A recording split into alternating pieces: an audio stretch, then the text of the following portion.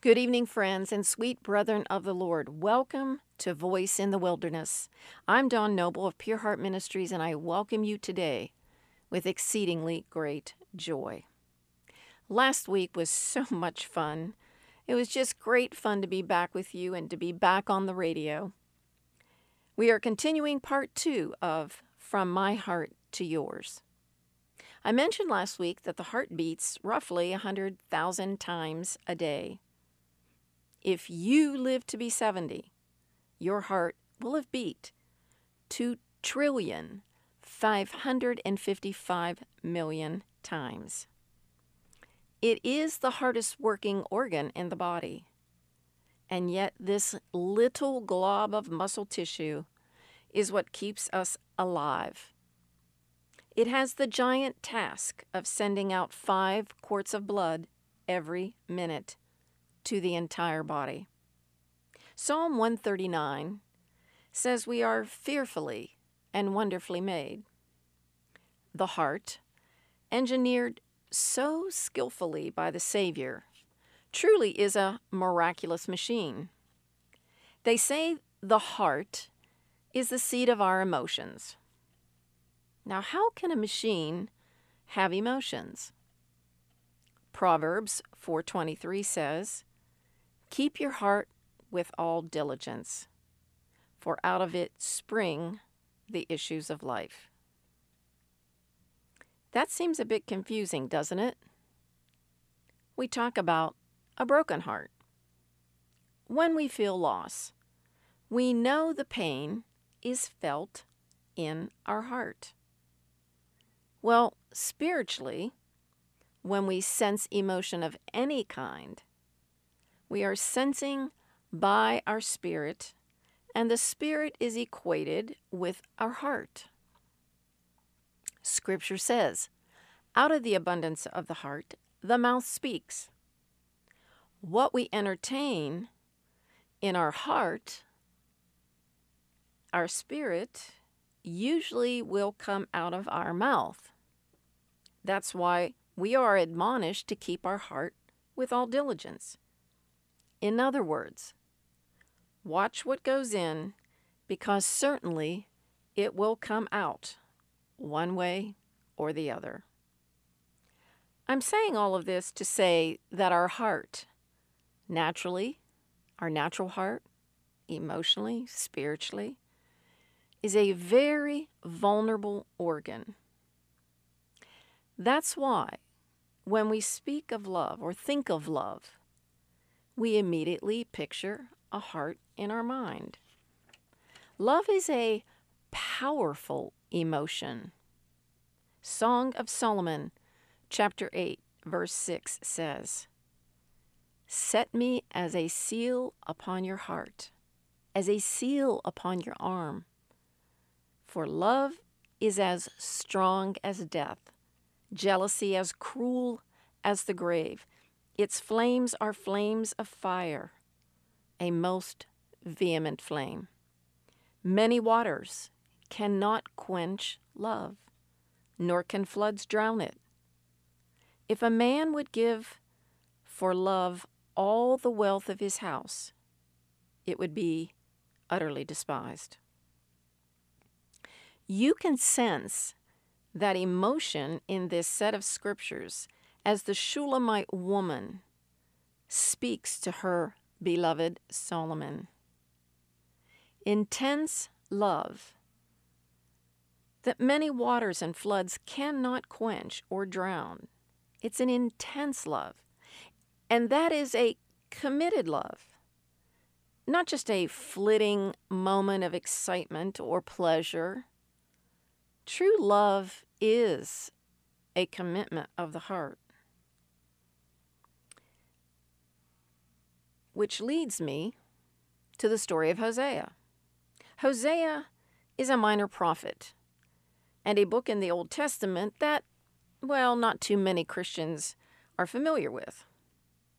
His name means salvation, and he was chosen by God to live out his message to his people as a prophet by marrying a woman he knew would be unfaithful to him. For most of you married couples, that sounds like an insane thing to do. Normally, we marry the person we are attracted to, attracted physically, attracted emotionally, and hopefully spiritually. I mean, who in their right mind would marry someone that was a prostitute, knowing that they would be unfaithful? Well, I know it sounds far-fetched, but God often used prophets to get messages across to the nation of people they represented. God told Ezekiel he wasn't even allowed to mourn over his wife's death. God also had Ezekiel do other very strange things to get his point across.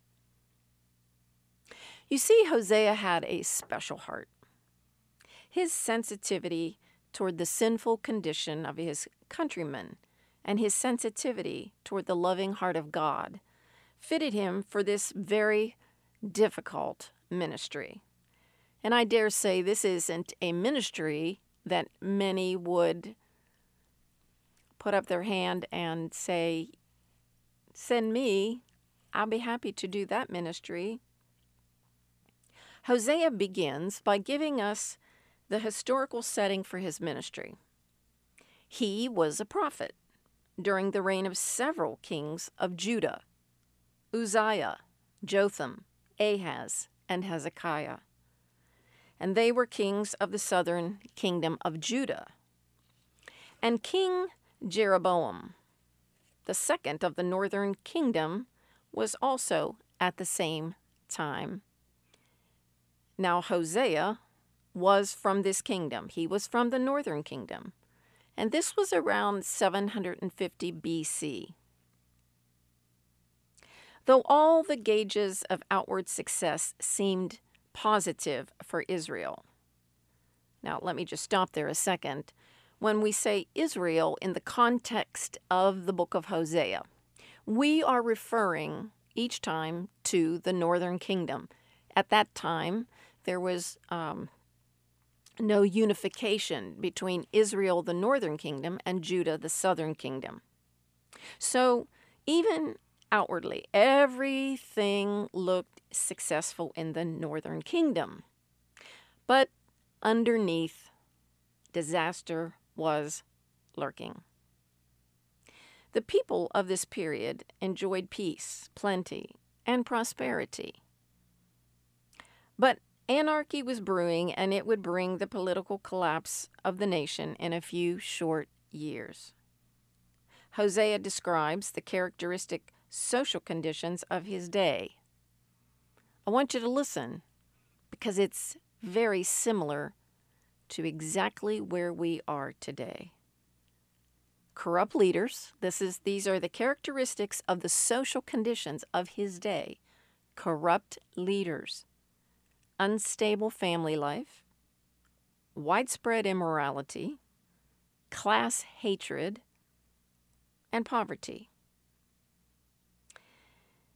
Though the people continued a form of worship, idolatry was more and more accepted, and the priests were failing to guide the people into ways of righteousness.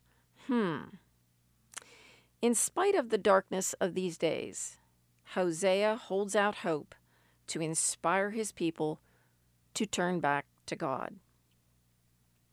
The book of Hosea is about a people who needed to hear. They needed to hear the love of God, a God who wanted to tell them, and the unique way God chose to demonstrate his love to his people. The people thought that, well, love could be bought. And we see that in chapter 8, verse 9, where it says, Ephraim has hired lovers. So they thought they could buy love. And then they thought that love was the pursuit of self-gratification. We can see that in Hosea 2, verse 5. I will go after my lovers who give me. And that loving unworthy objects could bring positive benefits. We see that in Hosea 9:10. They became an abomination like the thing they loved. God wanted Israel to know his love, which reached out for unlikely and unworthy objects. And Hosea, speaking as the Lord, in chapter 11, verse 1 says, "When Israel was a child, I loved him." So God wanted Israel to know that he would guide them with gentle discipline. And we see that in chapter 11:4 when he speaks of bands of love. And that the people kept resisting and running, and he was going to persist in his love for them. And we see that in Hosea 11:8 when the Lord says through Hosea, "How can I give you up?" So this was a God who was very persistent, determined to restore his people, the people that he loved. He said, "I loved you as a child. I loved you with bands of love. And how can I give you up?" That sounds like a real commitment to me. The problem was how to get this message of God's love to a people not inclined to listen and not likely to understand if they did listen. I bet you've been in a situation like that. God's solution was to let the prophet be his own sermon. So Hosea would marry an impure woman, a wife of harlotry, it says in chapter 1, verse 2. He was to love her fully and have children by her. He had 2 sons and a daughter by Gomer, and he was to go after her and bring her back when she strayed, chapter 3, verse 1. Then the Lord said to me, "Go again, love a woman who is loved by a lover and is committing adultery, just like the love of the Lord for the children of Israel, who look to other gods and love the raisin cakes of the pagans." Gomer was the name of Hosea's wife, and she had strayed, become unfaithful to Hosea, and was with another lover. But the Lord told Hosea to go after her and literally buy her back. Verse 2 says, "So I bought her for myself for 15 shekels of silver and 1.5 homers of barley." Then in verse 3, he says to Gomer, Hosea is now speaking to his wife, and he says, "You shall stay with me many days.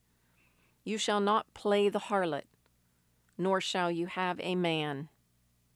So too will I be toward you." So Hosea is making it very clear to her that he is committed to her, and she will be committed to him the rest of her days. They are renewing their covenant of marriage. Back a few verses in chapter 2, Hosea speaking as the Lord to Israel says this, "I will betroth you to me forever. Yes, I will betroth you to me in righteousness and justice, in loving kindness and mercy. I will betroth you to me in faithfulness, and you shall know the Lord." You see, that's God's covenant language to his people of the northern kingdom of Israel. Now, Gomer and Hosea are going to live that out in a relationship characterized by permanence, right standards, fair treatment, unfailing love, tenderness, security, and continued self-revelation. This is a perfect picture of how marriage should be. This is how married couples today should behave toward one another. This is giving us a picture. See, this isn't a crazy story. I know it sounds like a crazy story, but it's really God talking to us, teaching us about covenant relationships. Well, marriage is a covenant relationship. It's not just a covenant between two people. You see, God's in the middle of that. God is present when you say, I do. So it's a covenant between you and your spouse and God. It's not just the two of you. Many people don't even think about that. But that covenant is between the two of you and God. And so when you're going to live out this relationship called marriage, you want it characterized by permanence, meaning you make those vows, you say, I do, till death do us part. So that's permanence. That means commitment. You want to have this unfailing love, this fair treatment, being tender. Each one wants to feel that security.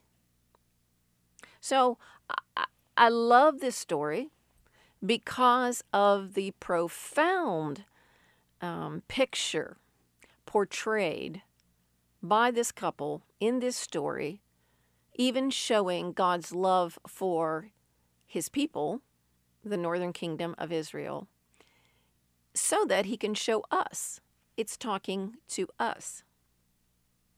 Hosea then prophesies in verse 5. He says, afterward, the children of Israel shall return and seek the Lord their God and David their king. They shall fear the Lord and his goodness in the latter days. So he's prophesying what's to come in the future. And the future is that they are going to return to the Lord. That's what he prophesies. And this word fear, they shall fear the Lord in the latter days. In this particular scripture, it's a very important word, and it's the Hebrew word pachad. It means to be startled, to tremble, to stand in awe, to revere, to be amazed. Pachad concerns a person's reaction to something sudden and startling, to the point of trembling. Now, get that picture in your mind. It's a reaction to something sudden and startling to the point of trembling. Here, Israel will tremble because of God's startling, sudden, amazing goodness showered upon them in the latter days. Now, they haven't seen this yet. This prophecy has not come to pass yet. But when it does, it's going to rock and roll these people. It's going to do exactly what I've just described. It's going to startle them to the point of trembling when they recognize the Messiah, the true Mashiach. Hosea never compromised his word of the Lord to Israel. He wasn't wishy-washy. He wasn't, soft and tender. He said what he had to say to them. In chapter 4, we read verses 1 through 2, and he writes, "Hear the word of the Lord, you children of Israel, for the Lord brings a charge against the inhabitants of the land. There is no truth or mercy or knowledge of God in the land. By swearing and lying, killing and stealing, and committing adultery, they break all restraint with bloodshed upon bloodshed." Sounds like close to home here in America. All true prophets, including those today in our society, prophets call people to repentance. Hosea was no different. His love for Israel was deep, and he longed for them to give up their idolatrous ways. In chapter 6, verse 1, he says, "Come, let us return to the Lord, for he has torn, but he will heal us. He has stricken, but he will bind us up." The last chapter of Hosea prophesies about Israel being restored at last. Listen to what he says, chapter 14, verse 4. "I will heal their backsliding. I will love them freely, for my anger has turned away from him." When God directed Hosea to marry an unfaithful woman, he was calling this faithful prophet to be a living illustration of his love for his people. The Lord calls us to exhibit unconditional love as well to the world around us. Paul the Apostle expressed the essence of this kind of godly living when he wrote in Ephesians 5:1, "Therefore, be imitators of God as dear children."